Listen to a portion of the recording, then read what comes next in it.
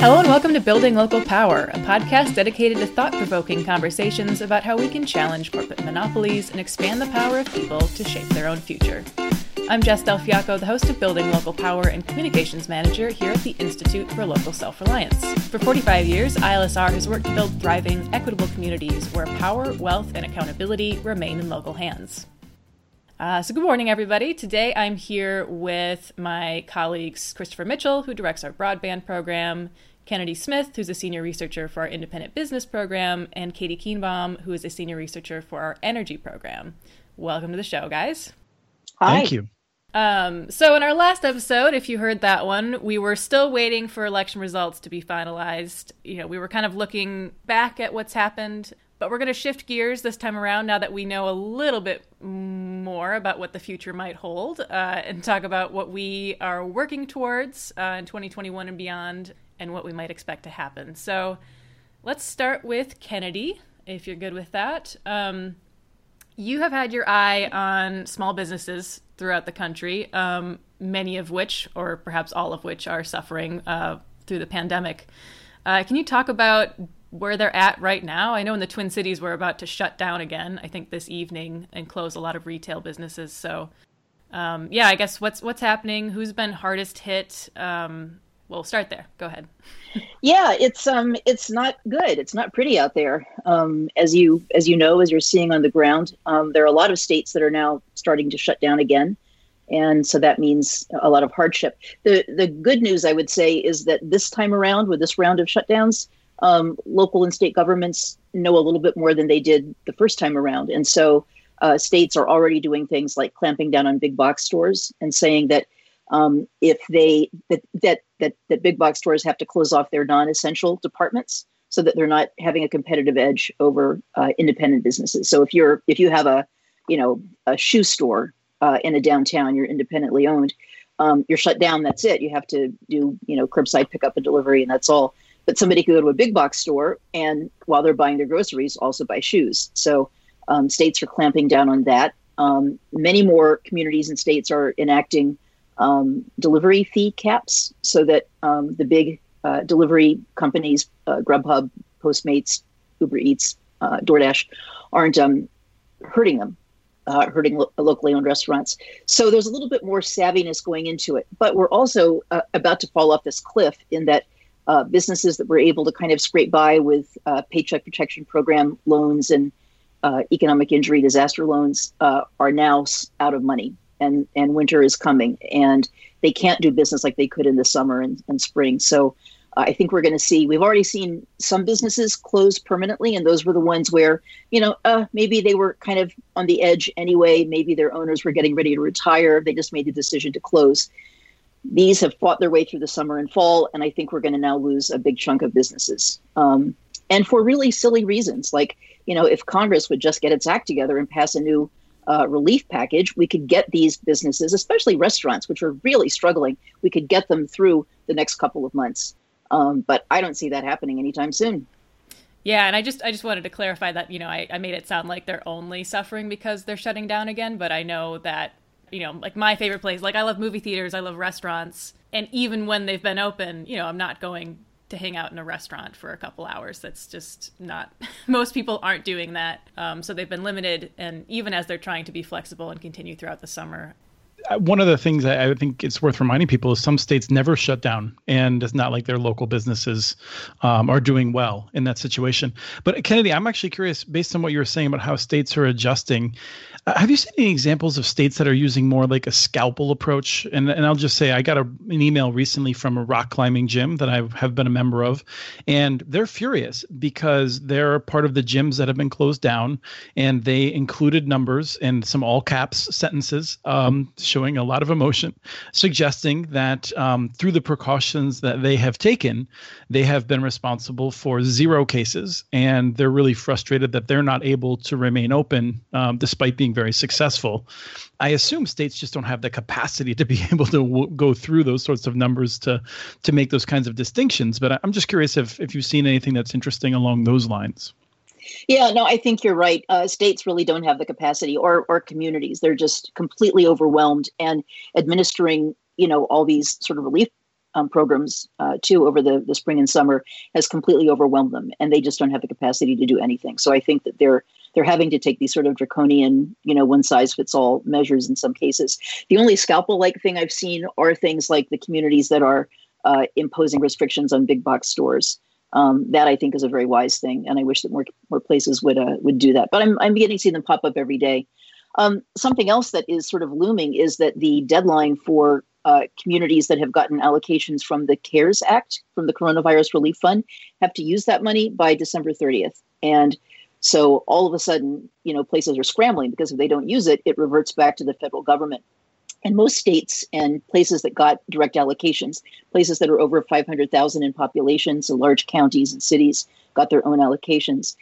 They had all put aside a chunk of money sort of in reserve to see where the greatest need might be towards the end of the calendar year, whether it was in health or first responders or whatever it might be. Now they're saying they need it in small business relief. So states like Maryland, Ohio, Oregon, South Dakota have just in the past week suddenly allocated, tens of millions, if not hundreds of millions of dollars towards a new wave of relief here at the end of the year, which is really, really needed. Washington, D.C. just 2 days ago announced another $100 million they're putting into mostly restaurants and hotels to help get them through.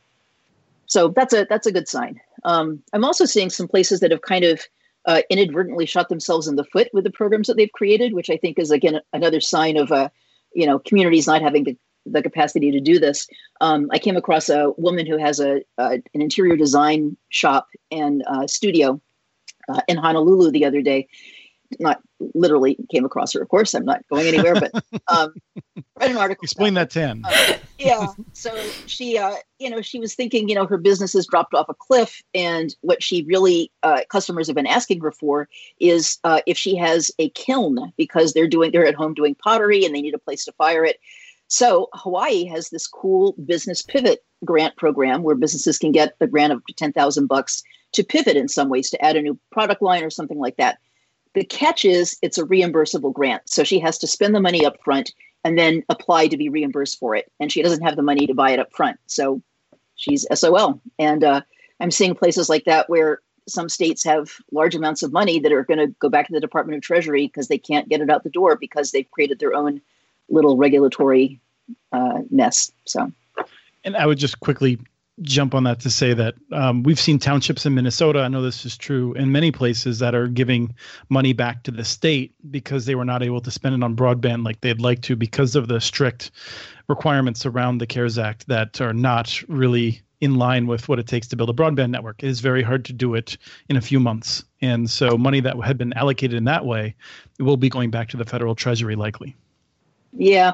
And there's still some questions out there too on what CARES Act money can and cannot be used for. I've come across two communities here in Virginia where I live, one of whom used a lot of its CARES Act money to buy gift cards in local restaurants and then just mailed them literally to everybody in town. So it helped the restaurants, and it also helped the people who maybe were laid off or furloughed or something and could get meals that way. The town literally next door, their city attorney decided that was not a legitimate use of CARES Act money. So one's doing it, one's not. There are lots of things nobody knows. So I know it sounds like it's not likely we're going to see real relief coming from the federal government in the immediate future, but is there anything that they could, what needs to happen there in order for us to avoid just complete disaster for small businesses? And is there anything that they could mimic or take from these local programs that would help? Yeah, well, I mean, an actually easy thing that they could do if they chose to do so would be simply to extend the deadline for places to use their CARES Act money, because then communities could kind of, stretch it through over the next few months instead of having this hard close on December 30th. They could also take some of the money that is not being used in the Main Street Lending Program. It was a $650 billion program, of which only about $7 billion has been spent so far. They could take $600 billion of that and make that available. That would be a really nice thing to do. It's really important that the federal government take action too, because states and local governments at this point, their budgets are just completely wiped out. They have had to spend so much money on so many unexpected things throughout the pandemic that they're going to be in deficit for years. It really has to come from the feds.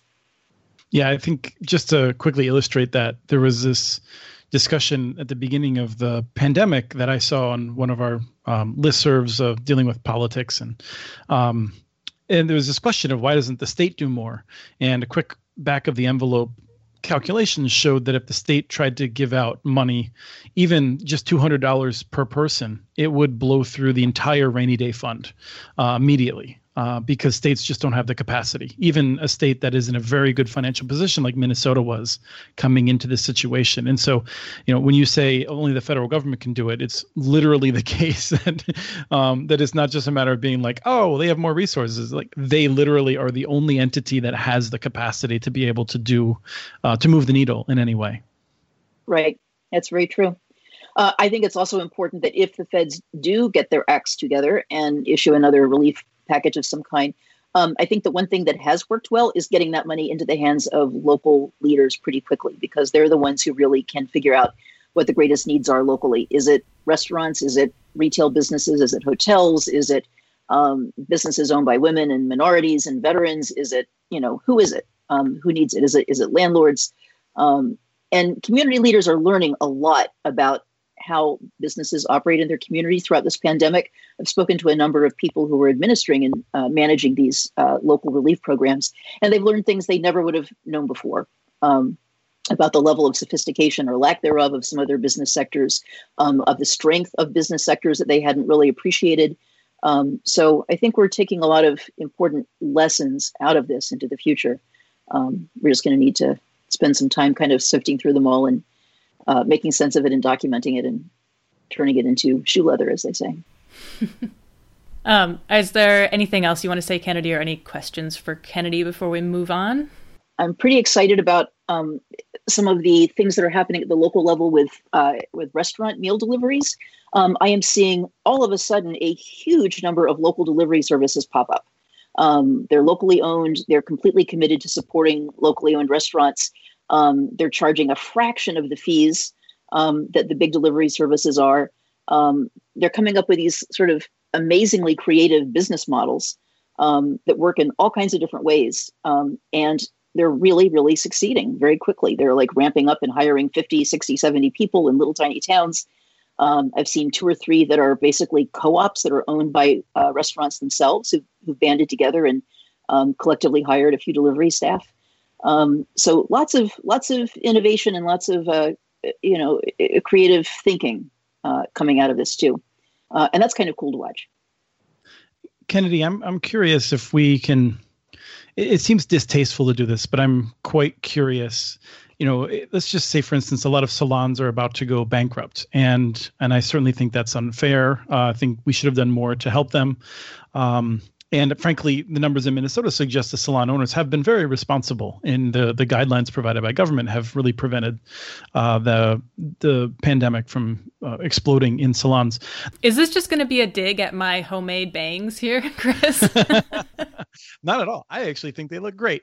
It's more that I can't get out from my normal monthly, cut, and that obviously you can tell from looking at me that I take a great pride in my hair. The question is you have a bunch of salons that go bankrupt. Now, those salon owners, presumably it'll be harder for them to go into new lines of business because banks will worry about them with the background that they have. But would new entrepreneurs then be able to buy this stuff on the cheap and reestablish, kind of like mammals were having this niche that then after the extinction of the dinosaurs, they were able to come out? I mean, what is the situation? And I say that, like I said, it's distasteful because we would like to preserve those businesses. But is it possible that parts of this will lead to a resurgence because of the lower cost to buy durable, equipment and things like that? Okay, so there's a couple of different things embedded in your question there. One is that we're seeing it's just the reality. We're seeing this happen to an extent with commercial real estate, where, businesses are going belly up. The spaces are vacant. Their value, therefore, is plummeting because there's a supply and oversupply of commercial space. And there are some real estate investment trusts, even some opportunity funds, some venture capitalists who are coming along and snapping up that property because they can get it on the cheap. On the other side, on kind of the good side of the dark force, there are some communities that are sort of using a community land trust model to buy the land themselves, the commercial space. and be able to then hold it and lease it at a more affordable rate to independent businesses in the future. So that's, it's kind of a bad and a good thing happening there at the same time. In terms of the businesses, one of the things I'm beginning to hear a lot of buzz about is the need over the next 6 months to have some pro bono bankruptcy assistance for small businesses to help them kind of work out the disposition of their existing business, but then to help them get back on their feet and reopen a business, whether it's the same one that they just reorganized or a new business that they can bring things they've learned from this experience into and launch it again. And I'm already beginning to see some financial assistance programs. There's one in Florida that I saw the other day pop up to help exactly with that. So, yeah, there's some opportunism happening out there, but also I think a lot of goodwill for helping business owners get back on their feet and back in business if their businesses fold. Good. See, it was a brilliant question despite being distasteful.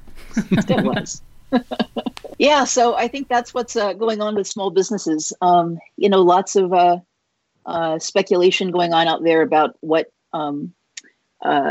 product lines are going to survive, what kind of service lines are going to survive. We were talking a little while ago about casual clothing, and I do think that that's a trend that is going to stay for good. And in fact, some of the chain retailers that we've seen folding over the past a month or two tend to be ones that sell higher end, dressier clothing. Men's Warehouse, things like that, gone. So are you telling us to start investing in sweatpants startups, Kennedy? Sweatpants are soaring, let me tell you.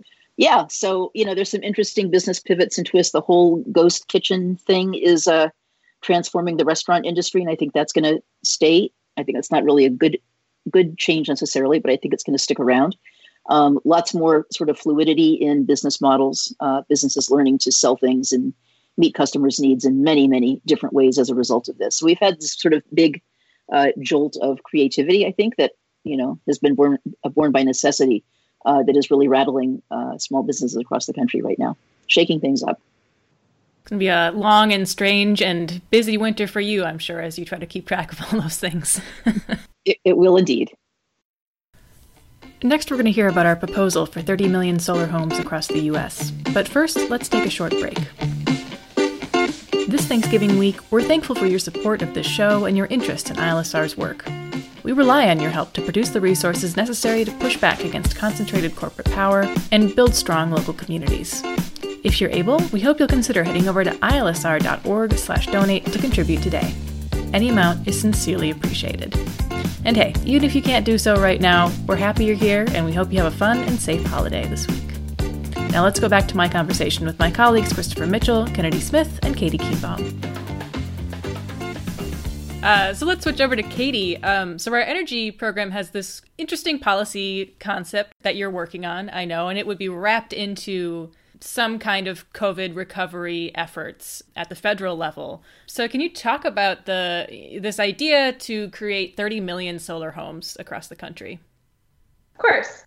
So as you said, the idea, the proposal is to bring solar to the equivalent of 30 million homes across the country. That's about 1 in 4 American households, and that would be in the form of rooftop solar and locally owned community solar, and perhaps some solar on small businesses, local community centers, that kind of thing. We originally envisioned this proposal as a way to take a really strong stab at a economic recovery effort and to do it in a way that also reinforces the urgency of attacking the climate crisis, of also trying to ensure that folks who have traditionally been the most impacted by dirty energy are the ones that are going to benefit from this. So low-income folks, communities of color, and environmental justice communities, that kind of thing.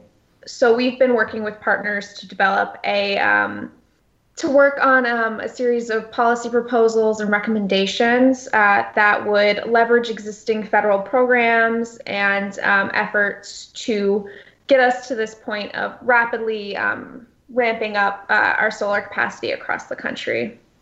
Could you break down those benefits a little bit more? So just, the difference between having, giant solar farms versus having these at the community level? What kind of benefits does that bring to like a particular family? So as opposed to utility scale solar, so, what you might think of when you think of a giant rows and rows of solar panels in the field in a desert somewhere, having locally sited solar, so, maybe solar on your family's home or solar on your favorite rec center or a smaller solar array that's somewhere in the community. It means that a lot of those, benefits accrue locally. So folks have to install that solar. That means the jobs stay local.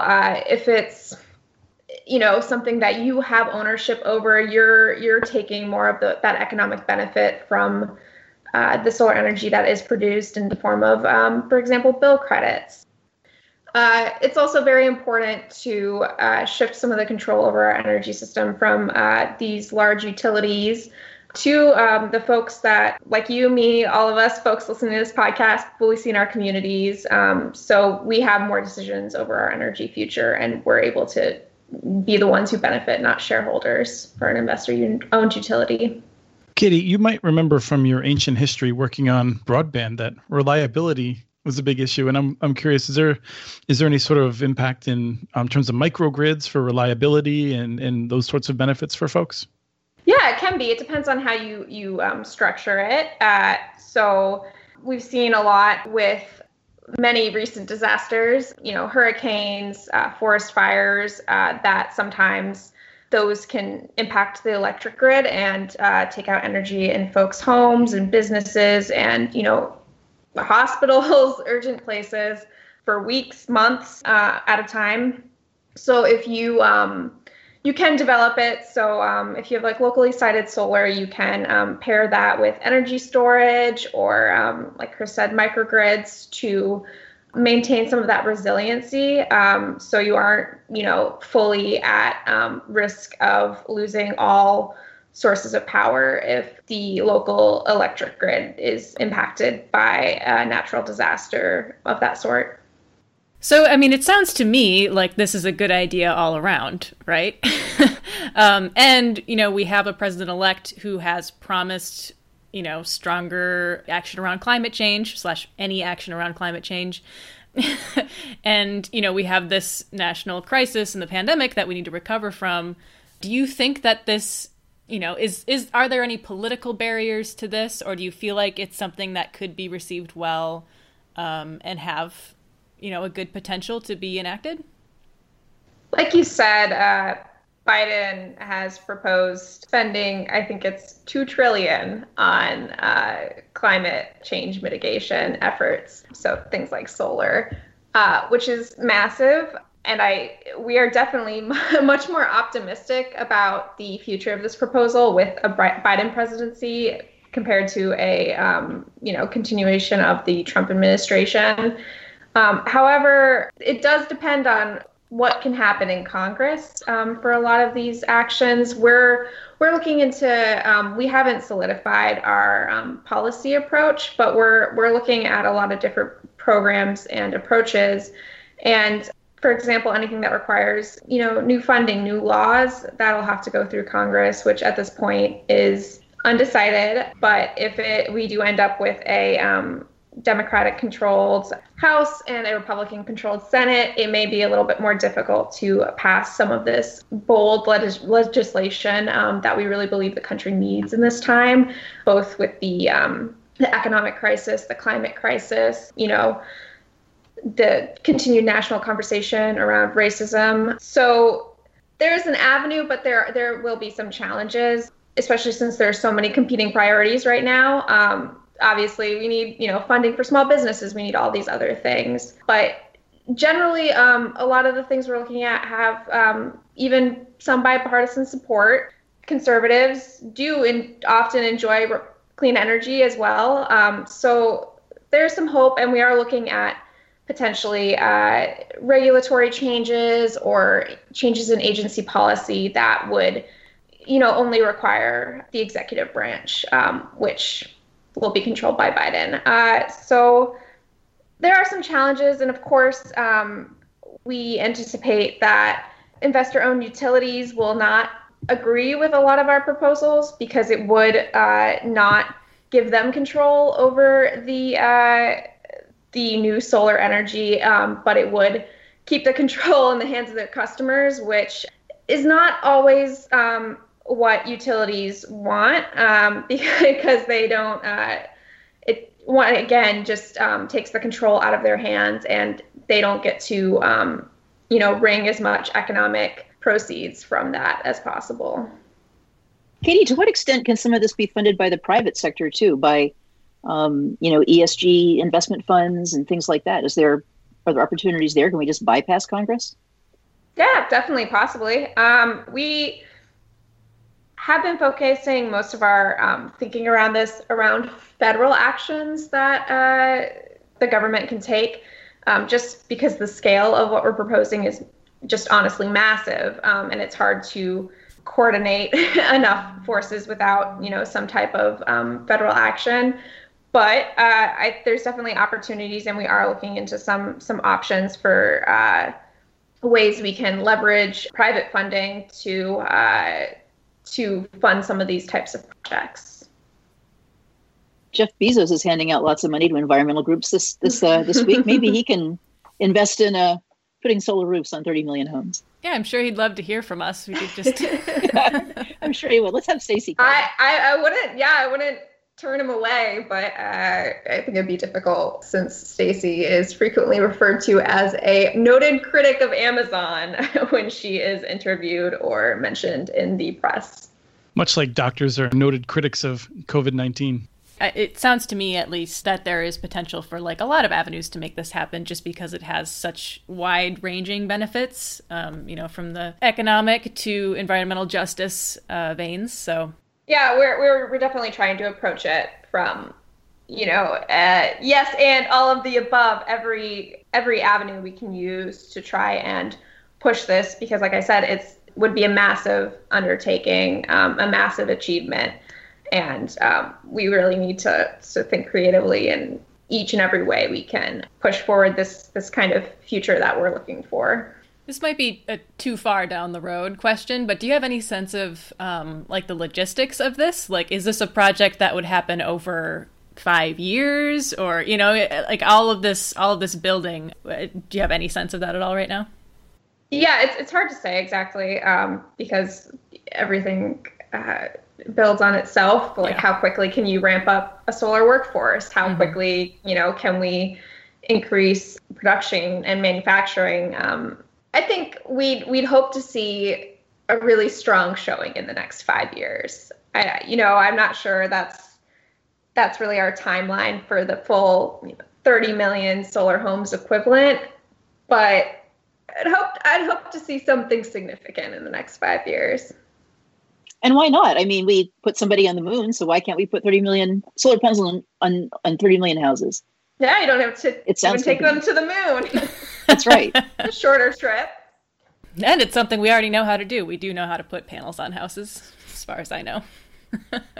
And I hear there are a lot of Americans who are going to be looking for jobs, so you could have an army of installers. Mm-hmm. Definitely. It's the economic impact is a really strong component of this idea, this concept. Yeah, when you think about how much money communities spend on, economic incentives to lure big box stores and ridiculous kinds of, projects that ultimately don't really help the community at all. Think if that money were routed instead into something really productive like this. Speaking of wasting money on programs that don't actually solve the problem that we're talking about. I don't know anything about $250 million given to AT&T in Mississippi for better broadband that not a single person experienced. Katie, what could you do with $250 million? Let me pull up my policy proposals. So a lot of solar. Yeah. So moving on to you, Chris, then, do you want to talk about some of the approaches that could work in solving our nation's broadband problems? Yes, but I would like to, I think, preface it with one solution that I'm a little bit worried about. And that is one that relies on the existing big cable and telephone monopolies.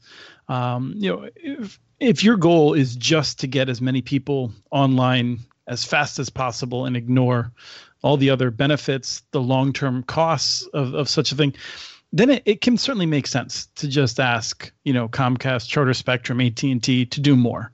But I think the long-term impacts of that are really bad. And in part because these companies just don't want to do that. I wrote an article in Nonprofit Quarterly that I'm guessing will show up in a link on the page here. And so I want to talk about that a little bit. And the analogy that I use is I feel like people look at this issue of tens of millions of Americans who are not connected, either because of a lack of infrastructure, mostly in rural areas, or a lack of ability to pay high prices in urban areas. And they say, well, AT&T and Comcast, Charter Spectrum, they do a lot of internet. Probably they can solve it. And when we look at, whether it's the school lunch program or whether it's international efforts to fight hunger, not very many people say, who should solve this? Archer Daniels Midland or, Land O'Lakes. Those companies are assumed to be very good at supply chains. They're assumed to know what's going on with the cereals and things like that. The things that go into the processed foods that we eat. But we rationally do not expect them to solve the problem, and yet we somehow think that Comcast or AT&T are the natural ones to solve these challenges of connecting people that have been left behind by the existing markets. Right, and so your article focuses on not just one model. I mean, we're not just talking about, electric co-ops getting into broadband, but there's a lot of different models, all of which are nonprofit or nonprofit adjacent that could be used to solve this, right? Yes. Yeah, and I think that's one of the goals is that the entities that we want to solve this problem are probably often nonprofit motivated. And the key thing is that at the end of the year, they evaluate themselves based on how many people have they connected, and not just connected, but have actually driven value from the connections. How many people have a higher quality of life because of an intervention from that organization that not only brought them internet access, but also made sure they were able to use it, made sure that they had telehealth opportunities on it, made sure that their kids were able to use it during the school day if they're schooling remotely, or in the evening when they're maybe doing their homework. And AT&T, Comcast, even local private companies, which have much better business models that are in line with local community values, that's not their goal at the end of the year. And as we talk about connecting more and more people that have been historically disadvantaged, historically marginalized, they often have greater needs. And so it's not even enough just to make sure they may have a $10 a month connection. They need some kind of training to make sure they're able to use it safely. Our colleague Michelle was just telling me today about an instance when she was working on this, and a person she was working with was applying for jobs online, and I think Michelle was there helping to do this. And the person had a pop-up that was asking for information, including social security number. And this person's not very sophisticated, and the internet may have been a recent immigrant who doesn't speak English as well. And so they're sitting there filling out forms. They see another form pop up. Boom, they're going to fill it out.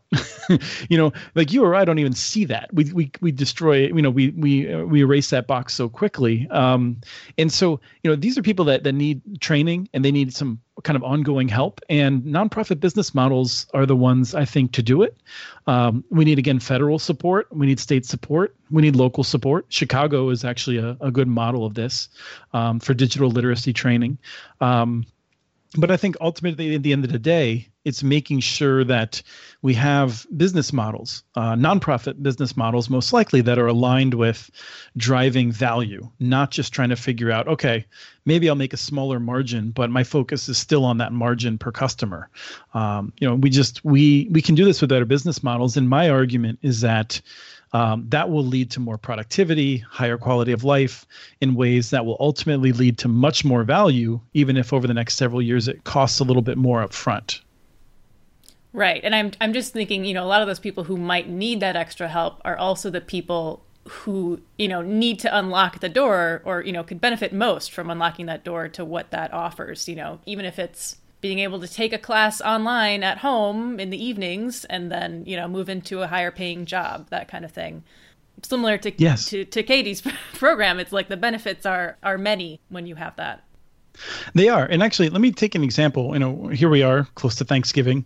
And unfortunately, many of us won't be seeing our uncles, the mythical uncle who's the angry, sort of knee-jerk reactionary type who says, why should I care if anyone else has internet access? Why is $1 of my taxpayer money going to help them out? And one of the answers is that by making sure people can have adequate telehealth, we'll have lower rates of emergency room visits that have to be covered by the public.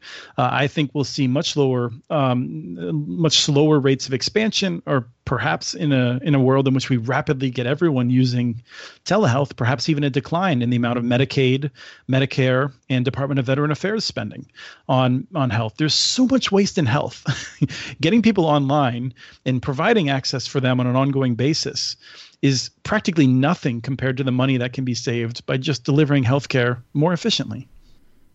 Maybe this is getting into the weeds, but I mean, are healthcare institutions aware of that, and like the switch just hasn't happened yet, or are they like yet? I don't know. I'm thinking like insurance companies. Do they like still need to be convinced of that potential in order to like put some funding behind these efforts? I think this is sort of like a classic sort of market failure, in that I think the health insurance folks, they don't have the capacity to figure out how people are connected at home. They don't have background in that. They can't even assume in their business model that most people are connected. And so I think if we have effective government intervention to make sure people are connected, the healthcare system would then change their business models to build on that assumption. If it could assume that everyone was connected. Similarly, if schools could assume that everyone was connected, then they have incentives to start changing their processes to take advantage of that. And I mean, to some extent, it's one of those issues in which the direct benefits to healthcare are probably tenuous enough that they don't want to get involved in something they're not historically involved in, even if we could show in a mathematical model that they would benefit directly from it. And that's why this is literally a problem for why we have government, right? Like there's all these benefits that are like really diffuse and don't immediately result in money. And so a private market will naturally underinvest in it because nobody can capture those gains. But there's enough gains that if government were to do it, we would expect the economy to grow faster and people to just lead healthier lives in ways that would really benefit everyone more than the cost of making sure everyone had that internet access. Chris, would you say that the pandemic that we're currently in has really emphasized the importance of these kinds of technologies to healthcare providers and others? Yes. 6 months of the pandemic has resulted in, maybe even 3 months of the pandemic resulted in many more telehealth, innovations from healthcare providers and insurance companies to deal with facilitating healthcare delivery and checkups and that sort of thing remotely. We may see healthcare facilities that have closed locations never go back to as big of a footprint, even if they are delivering more care. But I think the most important thing is that I do not think it is a serious argument anymore for anyone to say the library or the McDonald's is good enough. We very clearly need high quality internet access inside everyone's living quarters. Yeah, and I think that, we've seen that argument is just more obvious and I think more, acceptable in rural areas where you might have areas where there's literally no internet access. Could you talk about, how the strategy differs, what we need to do for broadband access in urban areas instead of rural areas, which certainly do need the help. We know that's very obvious, but as you said, like digital literacy and other, affordability, everything in urban areas is a whole different set of problems. Yes, I would say that we often talk about this as sort of urban and rural as being different, but it's really a continuum between the two. And there's there are different places on the continuum, because there are many people in rural areas for whom $50 a month great service is not going to solve their problem because they cannot afford that. And so there's an affordability issue in rural America, and in urban America, there's people who just cannot have high quality networks because they live on a block that for whatever reason has been not served by the cable company, and the telephone company hasn't invested. So, but the situation is basically one in which the federal government making one-time investments can solve both of these, and it's in slightly different ways. But by having networks that are run appropriately for the environment, that have the right incentives, in rural areas, it's probably more like cooperatives. And in urban areas, it's probably more like a nonprofit. But most often, I would say a municipality would probably be best, that operates the network on an open access basis, which means it doesn't directly provide services. It's more like a road that companies can use to connect their customers. And so for old people like me that were on the internet in the 90s, we were used to this because you had a dial-up modem and you could call one of multiple numbers in a metro area. You could pick your service provider. And we had like 7,500 of them in a few short years. It was a business model that exploded and provided all kinds of opportunities. And by building these kinds of networks again and making it so that companies can create local business models without having to spend $1,000 per customer connected. If they only have to spend a few tens of dollars to get new customers on, like back in the old days with the modems, we'll create lots of new business opportunities, and the innovation, I think, will be remarkable.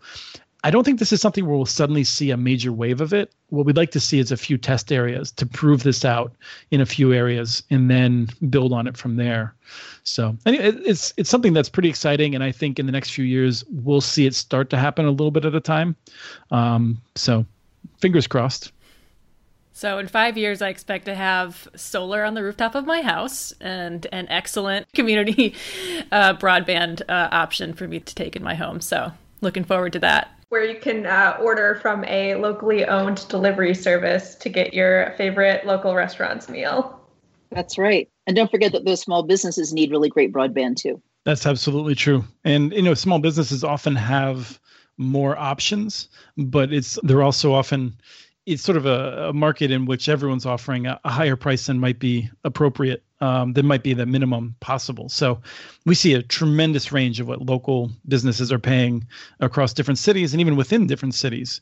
And with smart public investments, we would bring those costs down probably for almost everyone and result in a lot of pressure taken off of those business owners, make them more competitive too. Just want to say, I do hope that I'm able to go in person to a local restaurant instead of staying in my home to get it delivered 5 years from now. Fingers crossed. Another pandemic.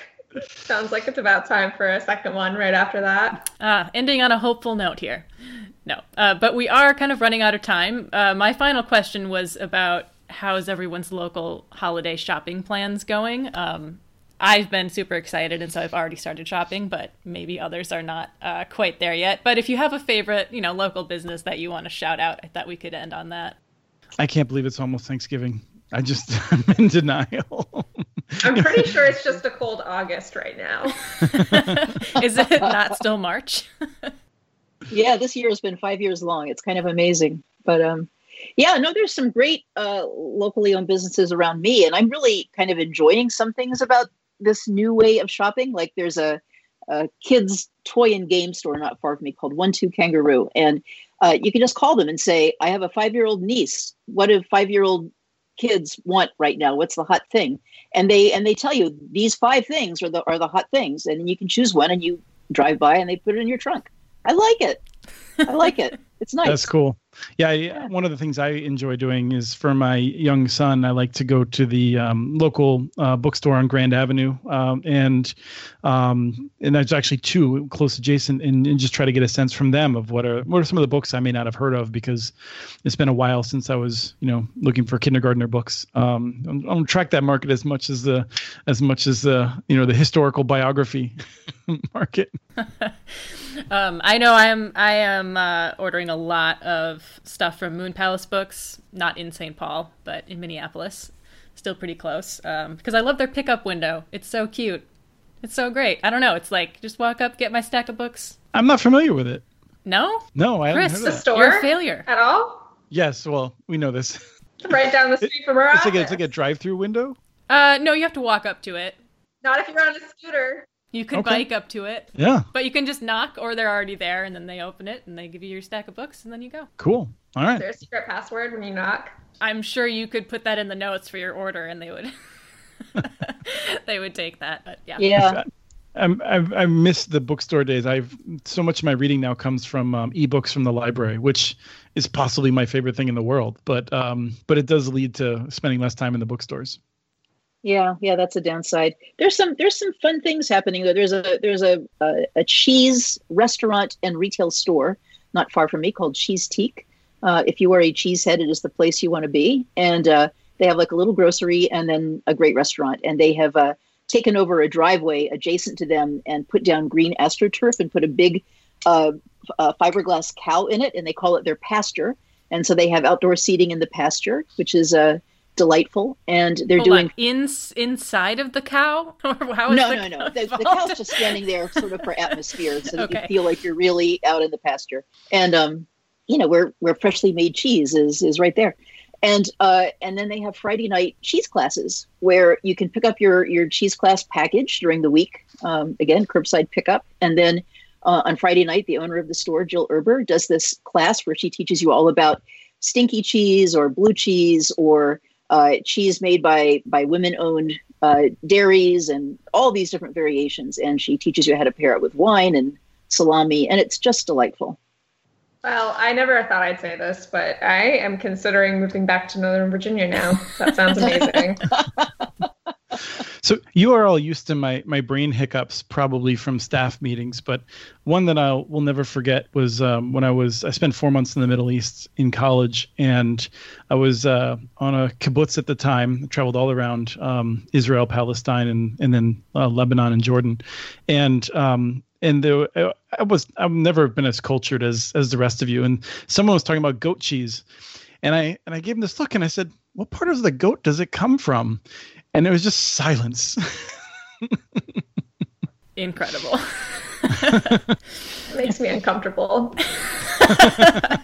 Well, as I think everyone heard me talk about my cheese CSA, which I had throughout the summer, that was basically every conversation I had with another human being for like 5-6 months was about my cheese CSA. So, I'm a big fan, goat cheese and otherwise.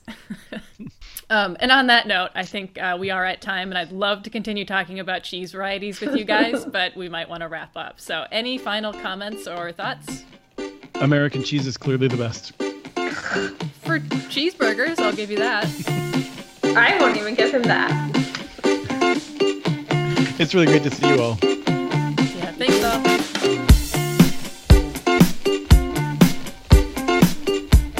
Thank you for tuning in to this episode of the Building Local Power podcast from the Institute for Local Self-Reliance. You can find links to what we discussed today by going to ilsr.org and clicking on the show page for this episode. That's ilsr.org. While you're there, you can sign up for one of our many newsletters and connect with us on social media.